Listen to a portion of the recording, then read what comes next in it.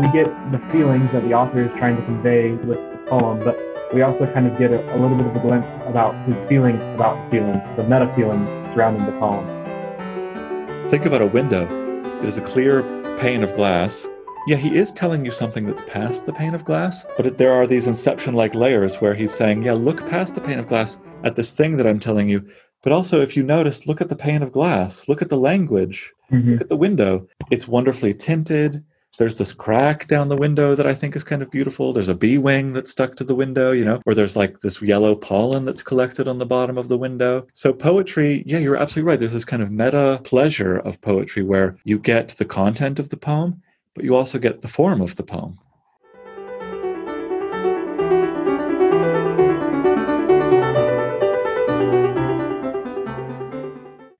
Hello, everyone. In today's class, you'll hear a discussion between me and Brady about the poetry of Seamus Heaney. At the end of this recording, I'll give you an optional and just for fun writing prompt that will help you pay more attention to sound in your poetry.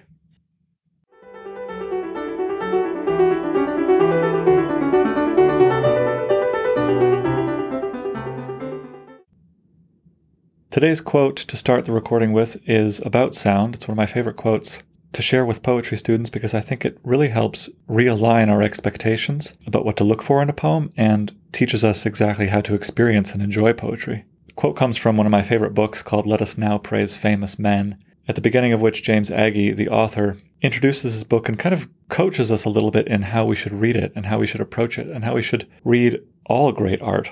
The little exercise that he describes in this quote is, of course, metaphorical. Do not try this at home. Serious bodily damage will ensue, but I think you'll get the point. So he kind of proposes this thought experiment and says this: get a radio or a phonograph capable of the most extreme loudness possible, and sit down to listen to a performance of Beethoven's Seventh Symphony or of Schubert's C Major Symphony. But I don't mean just sit down and listen. I mean this: turn it on as loud as you can get it. Then get down on the floor and jam your ear as close into the loudspeaker as you can get it, and stay there, breathing as lightly as possible and not moving, and neither eating, nor smoking, nor drinking. Concentrate everything you can into your hearing and into your body. You won't hear it nicely. If it hurts you, be glad of it. As near as you will ever get, you are inside the music. Not only inside it, you are it. Your body is no longer your shape and substance. It is the shape and substance of the music. Poetry acts on us and on our bodies in the exact same way that music does. So when you're reading poems, pay much less attention to what they quote-unquote mean, and much more attention to the way that they move, the way that they sound, the way that they affect your body. Read them out loud. Listen to other people or recordings of people reading these poems out loud. Sound waves will be moving through the air, literally hitting your body and making it vibrate slightly. This is what poetry is meant to do. It's one of those art forms in which sound becomes crucial, and for you to fully experience the pleasures that a poem has to offer you, you have to, as James Agee says, not just listen to the poem, but become the poem. Turn your body into the poem's instrument, right? Let the poem physically move you. And I think that you'll instantly see that poems are much more pleasurable and much easier to enjoy than perhaps you ever realized. And for more concrete examples of this, let's go into that chat between me and Brady.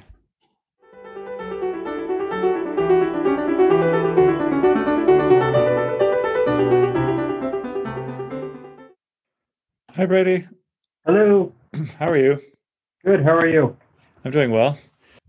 Yeah, maybe I'll just ask you first then to begin with what your favorite poem, if you had to pick a favorite poem in the book or maybe in the second half, what would it be? So I was really glad that we're talking about the second half because my favorite poem by far in the book comes from The Cure at Troy.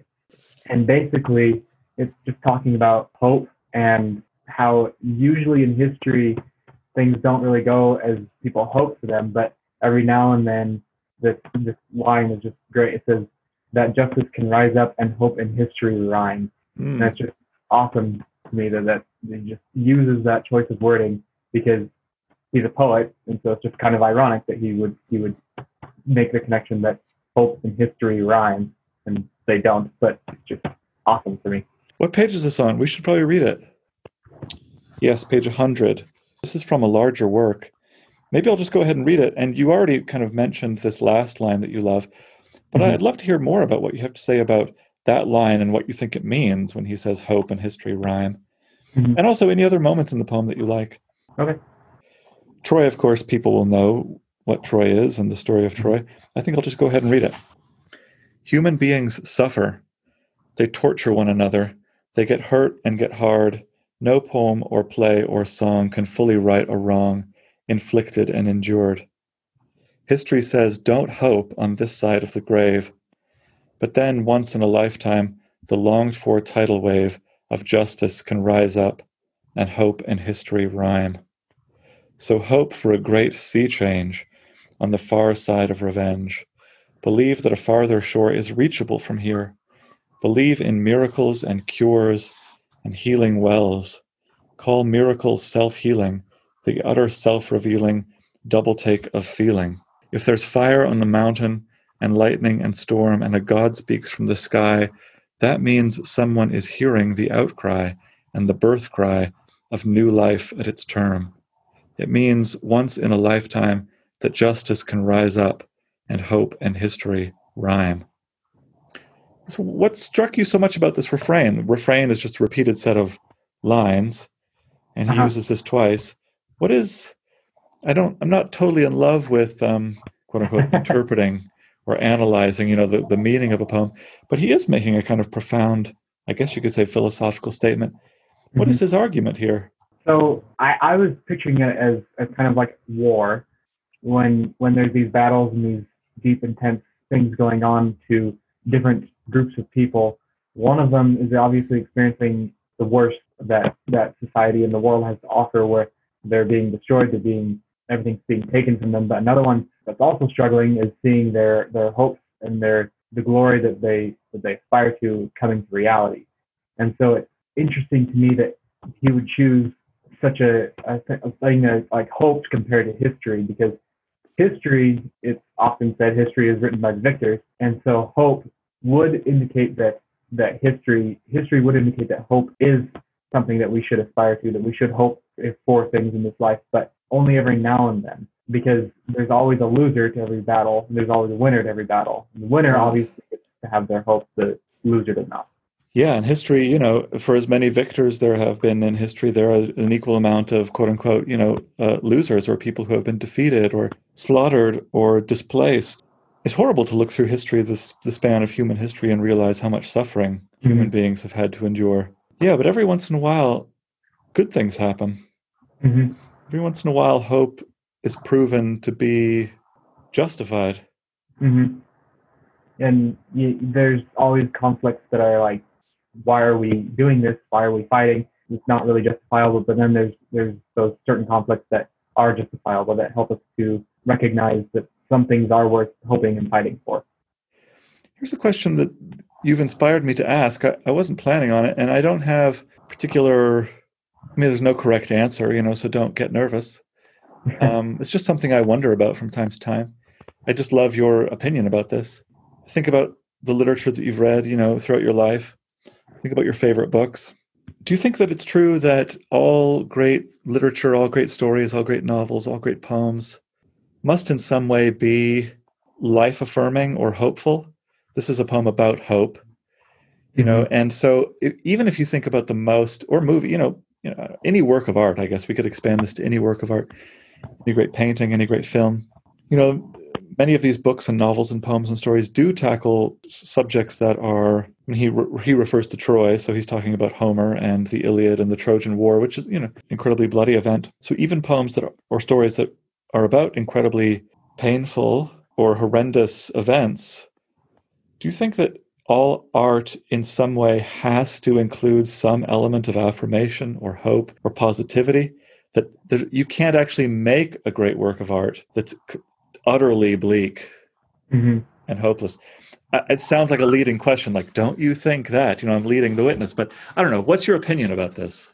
I think there's definitely works of art that can end in tragedy. Like, obviously there's lots of tragedies in history, but I don't think that tragedy and bleakness and hopelessness, I don't think they mean anything unless they're contrasted with something good.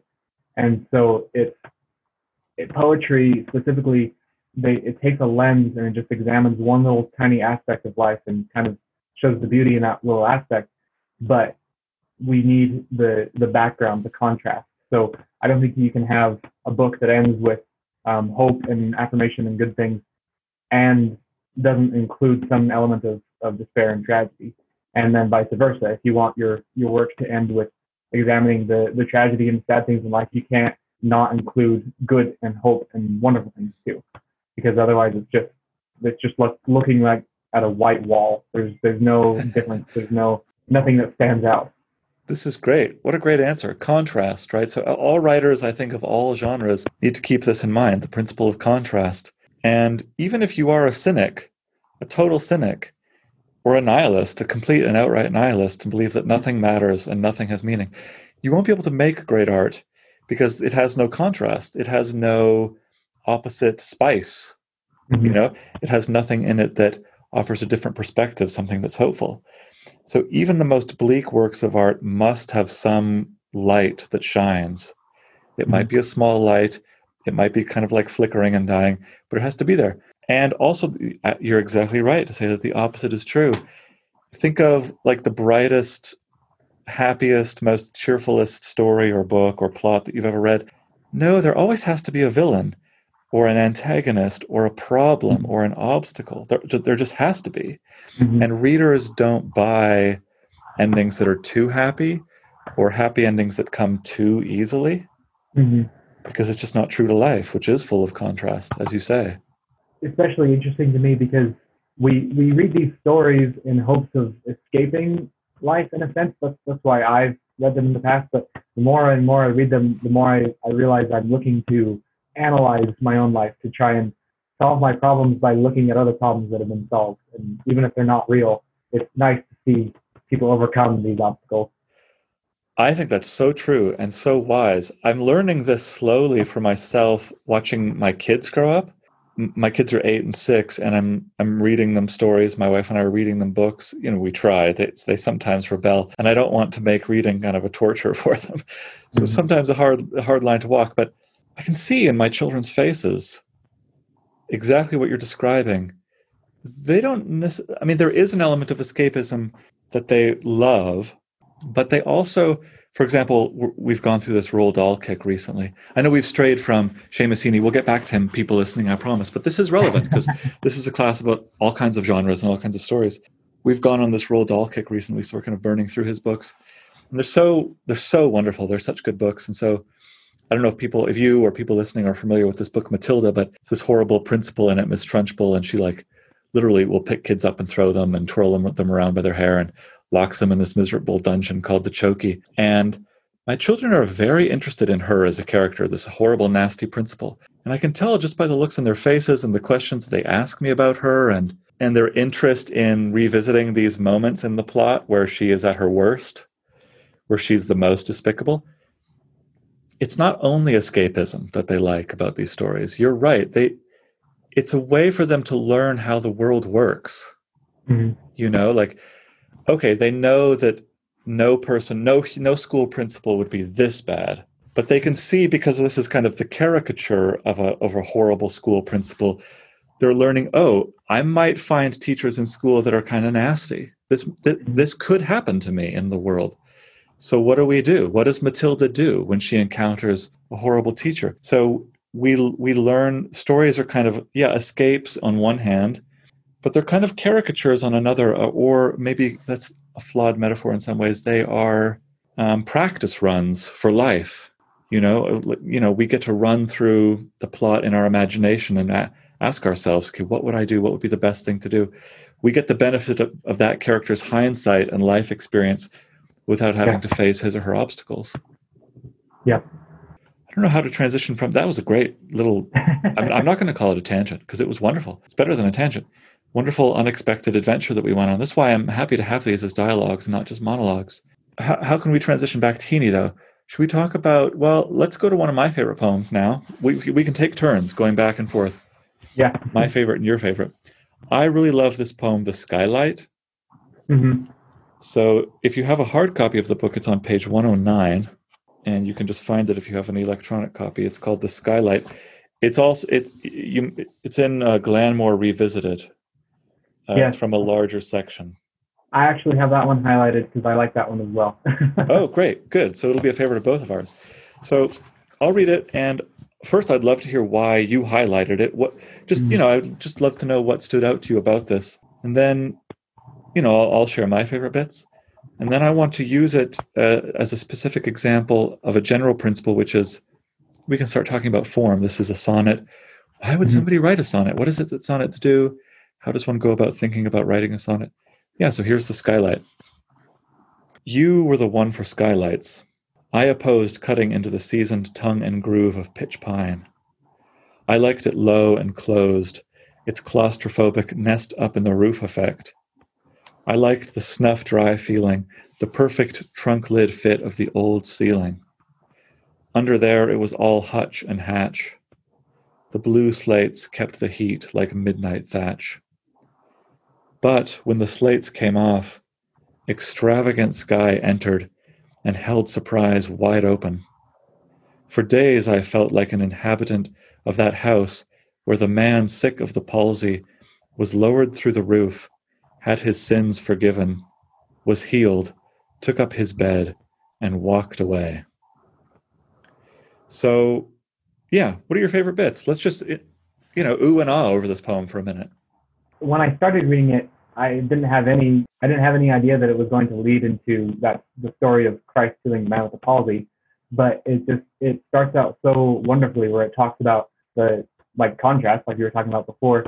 It contrasts the openness and of the sky, something that God created, and allowing stars and this healings to take place, versus the closed Mm, claustrophobic effect, I think it says, of the roof and the pines that keep us separated from the healing that Christ offers. mm. So it's a little bit religious in my mind, but I enjoy that contrast that it brings forth between Christ and his openness and willingness to accept us versus our own closed offness.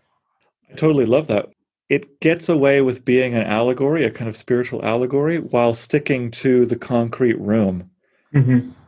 I mean, I think that's a real big strength of this poem, that it's more or less just about a room. Yeah, he does go on to talk about this biblical event, but we're more or less in the room for the whole time. He doesn't start this long spiritual discourse, Mm-hmm. which we might kind of tune out of because like, oh, this like gets slightly boring. He grounds us in the physical sensations of that room, and only then, once we're fully grounded, does he let himself make this kind of very subtle spiritual comparison. Yeah, speaking of contrasts, I mean, I think you're right to say that there's this openness of Christ's openness to accept us, yeah, and forgive us of our sins, no matter who we are, no respecter of persons. And these barriers between him and us are more or less self-imposed. Mm-hmm. You know what I mean? They're ours to tear down whenever we want. But there's that too. But there is something also wonderfully contrasting. If you look at it not yet in a spiritual realm and just in a physical realm, contrast is so good. It's kind of the unexpected and surprising theme of the day here. There is something wonderful about coziness, yeah, or being like in Mm-hmm. a tight little nook. That's not, I mean, that has a physical appeal to it, certainly. Yeah. And it's like an opposite appeal to openness. But here in this poem, in this tiny little box, Heaney gets to celebrate both. So I think that's one thing sonnets are really good at. I mean, poetry in general is really good at Mm-hmm. celebrating opposites. Whitman, Walt Whitman, one of my favorite poets. Do I contradict myself? Very well, then I contradict myself. You could add this to your list of how to write poetry. Embrace opposites, embrace Yeah. paradox. Yeah. Yeah, it's really true. Do you have any favorite lines or words or images in this poem? Just the way he describes the roof, where he like you were saying, where he says, "I like the snuff dry feeling, the perfect trunk lid fit on of the old ceiling. Under there, it was all hutch and hatch. The blue slates keep the heat like midnight thatch." And Yeah. it's just such a good image that it paints in my mind of this warm, comfortable place. And at first, I'm kind of inclined to, yeah, that sounds a lot better than a skylight because that might be freezing, or it lets the weather in or anything like that. And then it just transitions to completely something I wasn't expecting at all. Love it. It one of your classmates, I just read this yesterday, so it's on my mind, but one of your classmates for his writing assignment wrote this memory, this childhood memory of he and his siblings. There used to be this warm spot. I mean, it struck me because it's a familiar thing. There used to be this warm spot in his house. This vent would push warm air out, and he and his siblings would kind of make these impromptu tents around this. They'd bring the blankets around and put the blankets around this vent, and they'd all cram in under this blanket so it would get really tight and really warm in there. And they would fight over it. It was this like wonderful, like almost drug that they became addicted to. And yeah, it can become this wonderful, I love this hutch and hatch feeling. The blue slates kept the heat, like Midnight Thatch. We all have these heavy stresses. Blue slates kept the heat. The snuff, dry feeling, nest up in the roof effect. Even the language of this first section is very dense and tight. Do you know what I mean? And there's lots of internal rhyming, and there's lots of stresses, lots of repeated sounds. That's one thing I think I really liked about reading poetry as opposed to reading just like a story. We get the feelings that the author is trying to convey with the poem, but we also kind of get a little bit of a glimpse about his feelings about the feelings, how he feels, like the meta feelings surrounding the poem. And it's just kind of Inception a little bit. No, that's so great. There are layers of Inception-like layers of, that's so true. I had never really put it to myself in that way before, but you're so right.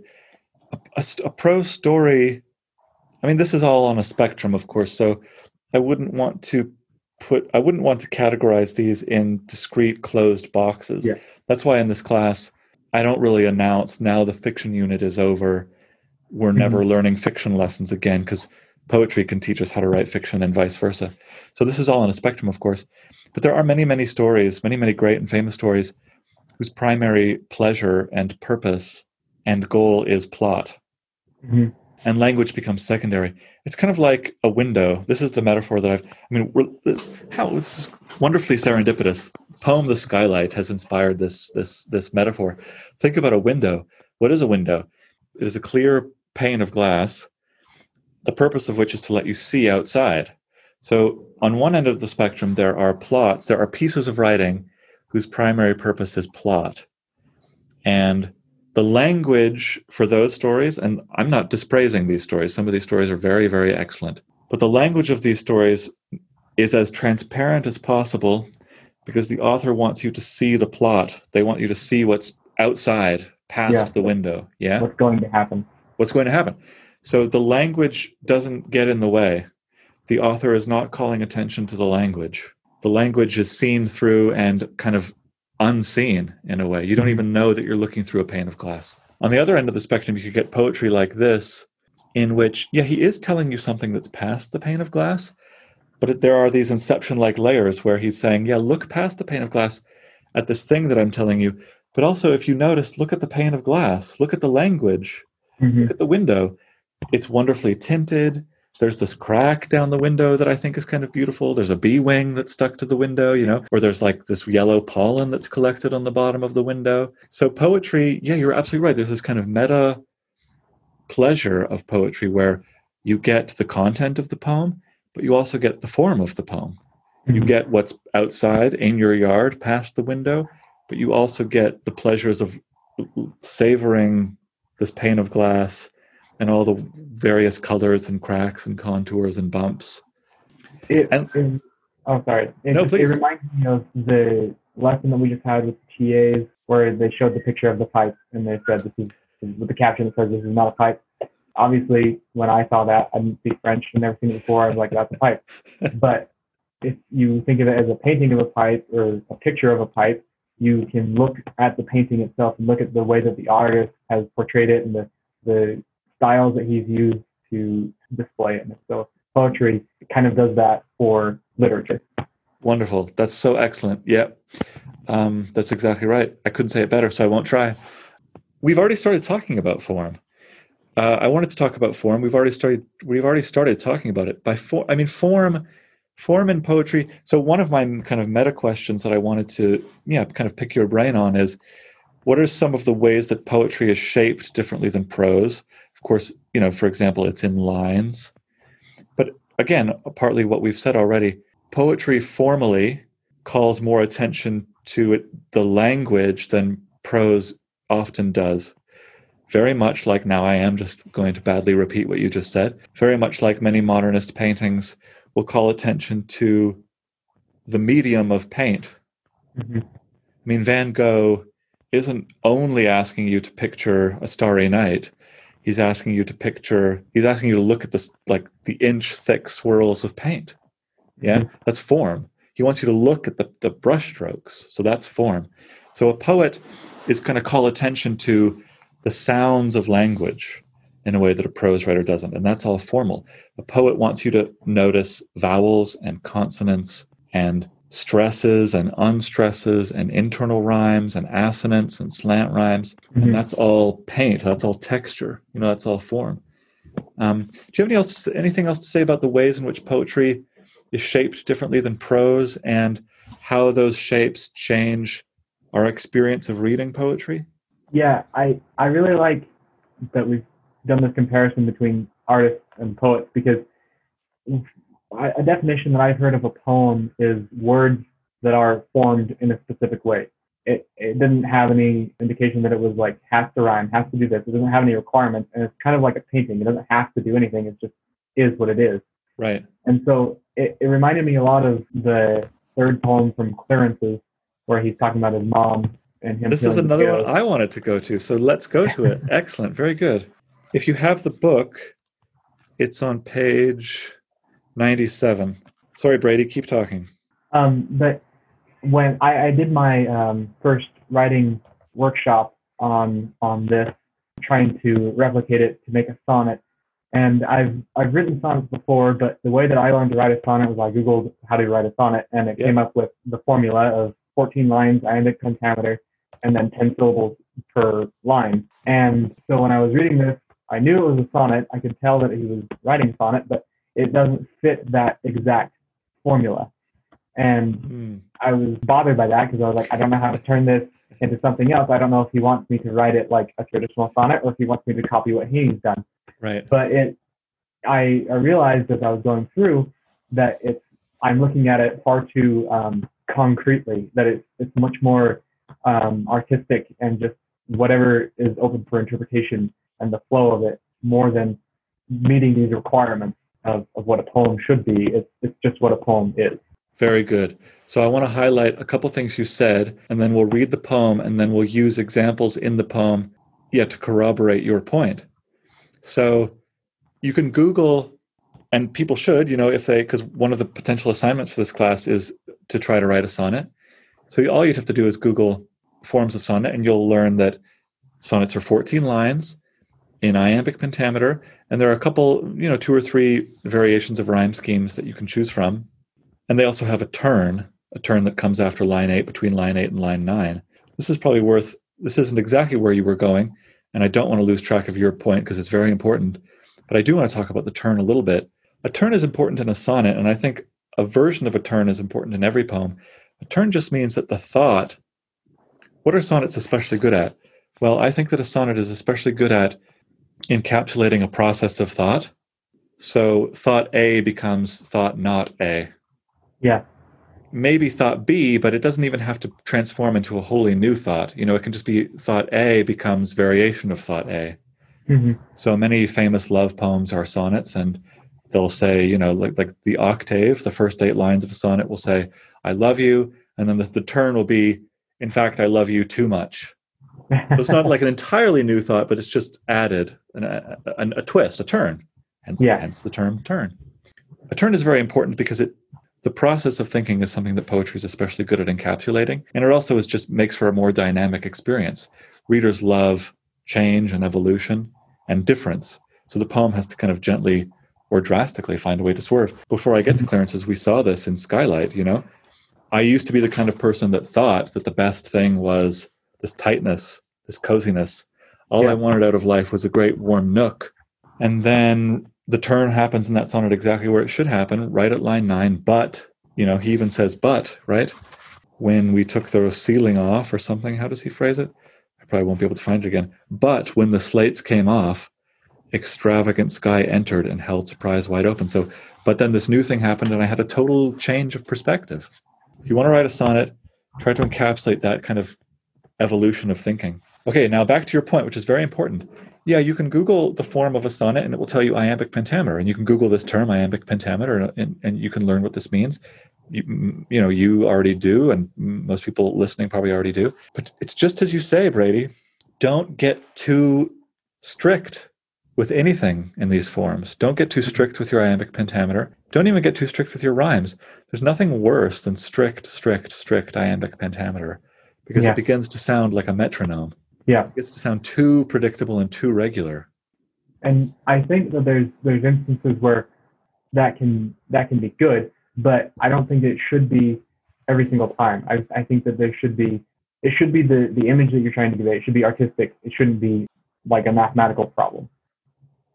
No, that's exactly right. Like, and I mean, it's so tricky. Writing is so hard. I keep saying this, on various recordings. It's so hard because it's not a mathematical formula. It's not a recipe for cookies. Mm-hmm. Every poem will call for something different. And what's different, and these decisions can be made through intuition or trial and error or experimentation. They're not necessarily always made cerebrally. Mm-hmm. You know what I mean? I mean, if you look, sorry, we still haven't gotten to the Clearances poem, but just to keep one foot in this Skylight poem, which I love so much, I've said that the first 8 lines do a great job mimicking the denseness and tightness of the room, mm-hmm. in the way that the language is tense and tight. Blue slates kept the heat, all these stresses. Trunk, lid, fit, hutch and hatch, all these internal rhymes. Nest up in the roof effect. Snuff, dry feeling. We can even hear the f and all these kind of abrasive, close, frictiony mm-hmm. sounds. I'm sure that is deliberate. I'm sure that Heaney is trying in some way to pack in all of these dense sonic effects into that octave. But if we go to Clearances, I bet we'll find instances where he's varying the prescriptive meter. Yeah. Just to vary it. Just mm-hmm. because he knows it shouldn't get monotonous, So it doesn't always have to mimic the content. It can just vary for the sake of variation. Yeah. So should we read it? Sure. Here we go. So this is a poem about his mother. This whole sequence of sonnets, Clearances, is kind of an extended elegy for his mom. And this is the third poem in it. When all the others were away at Mass, I was all hers as we peeled potatoes. They broke the silence, let fall one by one, like solder weeping off the soldering iron. Cold comforts set between us, things to share, gleaming in a bucket of clean water, and again let fall. Little pleasant splashes from each other's work would bring us to our senses. So while the parish priest at her bedside went hammer and tongs at the prayers for the dying, and some were responding and some crying, I remembered her head bent towards my head, her breath in mine, our fluent dipping knives, never closer the whole rest of our lives. Let's just, spend a minute enthusing over the best moments of this. What are the best moments of this, do you think? I love to look at it as a whole because it's just flows so well. It's so image oriented. I can just feel myself sitting there peeling potatoes and then being transported all of a sudden to her bedside with the priest. That first part, again, contrast. It just contrasts so well, this happy moment. Then all of a sudden, she's on her deathbed, and it's just so beautiful to think about, and flows really, really well. Excellent. So he manages to make these two disparate seams feel like they're coherent and that they belong together. Mm-hmm. Incredibly quiet and peaceful moment, happiness, and then suddenly she's dying. But we don't feel like there's any whiplash. I don't have an answer to this question. Why isn't there whiplash? Why don't we bristle when suddenly he zooms us to her deathbed? Why isn't your reaction, wait a minute, this is happening too fast? I think in a moment of crisis like that, it would feel pretty natural to reflect on the best things that have happened in life and the best things that have happened with those people. And so something small like peeling potatoes, it's probably something that he did all the time. It wasn't just one thing that he did that one time, but it's a moment where he bonded with his mom that made their relationship what it was. That's great. So we all get the sense when we arrive at that ending that, oh yeah, this is when he's sitting at her deathbed. Of course, he's going to be thinking of all those then insignificant moments that now take on this immense significance. So the thought of the memory of peeling potatoes is not at all alien to the Mhm. scene in the moment of dying. It But it reminds me a lot of, if anyone's ever read or heard of Our Town, the very last act and scene is when she's looking back on her life and she's just watching her birthday, and she yeah, gets so sad because there's all this stuff going around and going on, and it's so busy, everybody's running around, and she just wanted someone to pay attention to her, yeah, and she didn't care what it was. She just wanted to be involved in their lives. She just wanted to be an aspect of it, and rather than, I don't know, the milk that the mom was bringing in or anything like that, she just wanted to be the focus on her day. She wanted to be the focus. that's great. That's a great comparison. I hope all people go out and read or that play or go see that play. But as you say, you made a great point a few minutes ago about how he kind of this is a sonnet. There's no ifs, ands, or buts about it. It's not an experimental sonnet. It's a total sonnet. Checks all the boxes. The rhymes are a bit slanty. Mass rhymes with potatoes. Iron rhymes with one. Share Uh-huh. rhymes with water. Splashes rhymes with senses. Brady, do you want to just, as a reader, like you're reading this, what is the effect? You said that when you read this, you were a little bit irked at first that he's breaking the rules a Yeah. little bit. I mean, it's not as if he couldn't find perfect rhymes. I'm sure he's a good Mhm. enough poet to have found a word that rhymes perfectly with mass. So I might be asking you to read the mind of a dead stranger, which is like a double remove from you. It's something you can't necessarily do. But why, as a poet, might you choose slant rhymes instead of perfect rhymes? That's one question. A meta version of that question is, why, as a poet, might you want to play fast and loose with the rules like this? I mean, looking at it from his perspective, I would want my poems to be my poems. I would want my style to be my style, rather than conforming to what I need to conform to, or because then anyone can write a perfect rhyme, anyone can write a perfect sonnet, but only Right. he can write the sonnet that he can write, and Yeah. it brings out his own artistic abilities rather than focusing on being a printer and just printing off an exact copy of what is expected. Excellent. I mean, a robot I'm sure you could go online, Google AI sonnet maker. I bet they exist, and you can get a robot to spit out a perfect sonnet for you. Yeah, but a perfect sonnet that checks all those rule boxes isn't what we want. You're absolutely right. We want a personality. Mm-hmm. We want a character. We want someone who has a particular voice and view of the world. And Seamus Heaney's is one, and Brady's, yours is another. So, and maybe yours involves as much slant rhyme, maybe it involves a little bit more perfect rhyme. But yeah, there's a way to embed. So then, I wasn't planning on asking you this. This is, I'll admit, kind of a hard question. I'm not sure what I would say if it was asked to me. Then my question would be, why write sonnets at all in the year 2020 or in the year whenever this was written? I don't know, 1980. What is it? Do you have anything to say about the benefit of relying on formal traditional patterns or forms? I mean, I think that the form of a sonnet and the form of poems that have been prescribed, they exist for a reason because they sound good. But the artistic ability comes from altering that. Like when you're Yeah, painting something, you're painting usually from, I don't know, it's a landscape or something that you're looking at. It's not really just from your memory. And so poetry works kind of in a similar way in that you have this form and then you can alter that form as you go. But I think also the forms of poetry accomplish different things. Like sonnets are usually love poems and things with lots of meaning like that because they have that turn, they have the flowy rhyme pattern, and the form of it in general brings out kind of those sentimental feelings rather than something that's just strict and concrete yeah. and straightforward. You've said two really important things there that need to be emphasized. The first was that these forms are used for a reason. They were developed over long time spans, and they are proven to be beautiful. They sound good. Sonnets are really beautiful. And we shouldn't be so arrogant that we dismiss them as old or not relevant to us in the year 2020, because many people over many generations learned by trial and error that this is there's something inherent about this structure that is beautiful, you know? Humans will find words arranged in this way beautiful. So let's be humble and admit that, our precursors from hundreds of years ago made important discoveries in what is beautiful and what is not.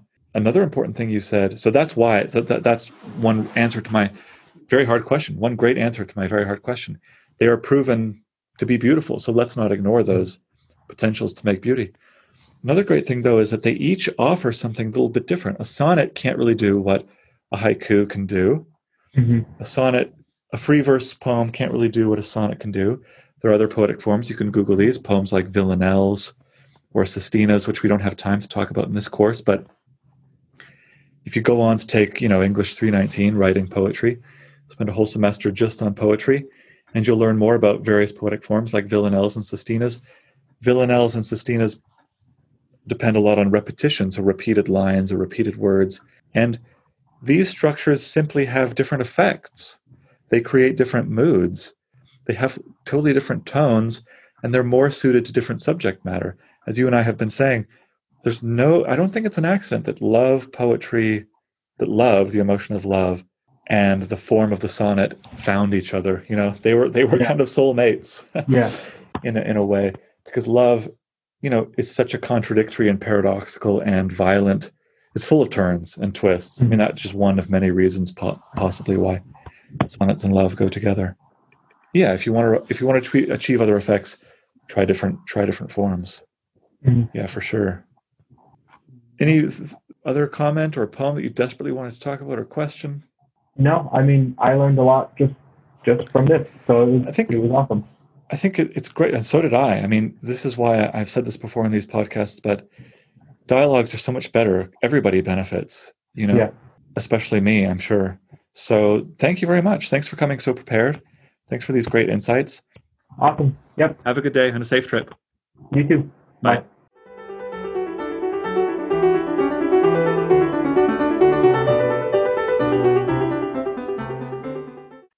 So I know this came up in the previous podcast about Seamus Heaney, but I kind of wanted to make it semi-official right now because I think it's an extremely good idea and a good technique and a good way to practice. The writing prompt for today is to try to write several lines of poetry. These lines do not need to be connected in any way. They can be standalone lines. They can be half sentences. It doesn't really matter. Simply images. Try to write several of them in which the sound mirrors the sense. In other words, try to embody in the sounds of the line what is happening in the meaning of the words. So the narrow version of this is automatopoeia, but what we're doing here is much grander and much bigger and can exist for whole lines and whole sentences and whole stanzas. Examples of this that I give you in the syllabus are Coleridge's line, "The frost performs its secret ministry," and Keats's line, "Beaded bubbles winking at the brim." So you hear vowel sounds and consonant sounds that are meant to recreate, in some small way. Remember that language can't fully ever do this totally, so don't take it to a far extreme, but just try to encode in some small way, in the sounds of the language, the image or the event or the action that's taking place in the line itself. Seamus Heaney does a great job of this in his poem Digging and in many of his other poems. And he writes things like, "The cold smell of potato mold, the squelch and slap of soggy peat, the curt cuts of an edge." Example, to kind of give us the sounds of somebody digging with a shovel into wet ground. So pick an image or event or situation and try this for yourself. Try not only to describe that event, but to embody the sounds of that event into the words and letters of the poem. Continuing on our Irish theme, the poem of the day is by another of my favorite Irish poets, and her name, I think, is pronounced, with apologies to all of Ireland, Elaine Ní Shúilleabháin. And this poem is called Swineherd. Swineherd. "When all this is over," said the swineherd, "I mean to retire, where nobody will have heard about my special skills, and conversation is mainly about the weather. I intend to learn how to make coffee, at least as well as the Portuguese lay sister in the kitchen, and polish the brass fenders every night. I want to lie awake at night, listening to cream crawling to the top of the jug and the water lying soft in the cistern. I want to see an orchard where the trees grow in straight lines and the yellow fox finds shelter between the navy blue trunks, where it gets dark early in summer, and the apple blossom is allowed to wither on the bough.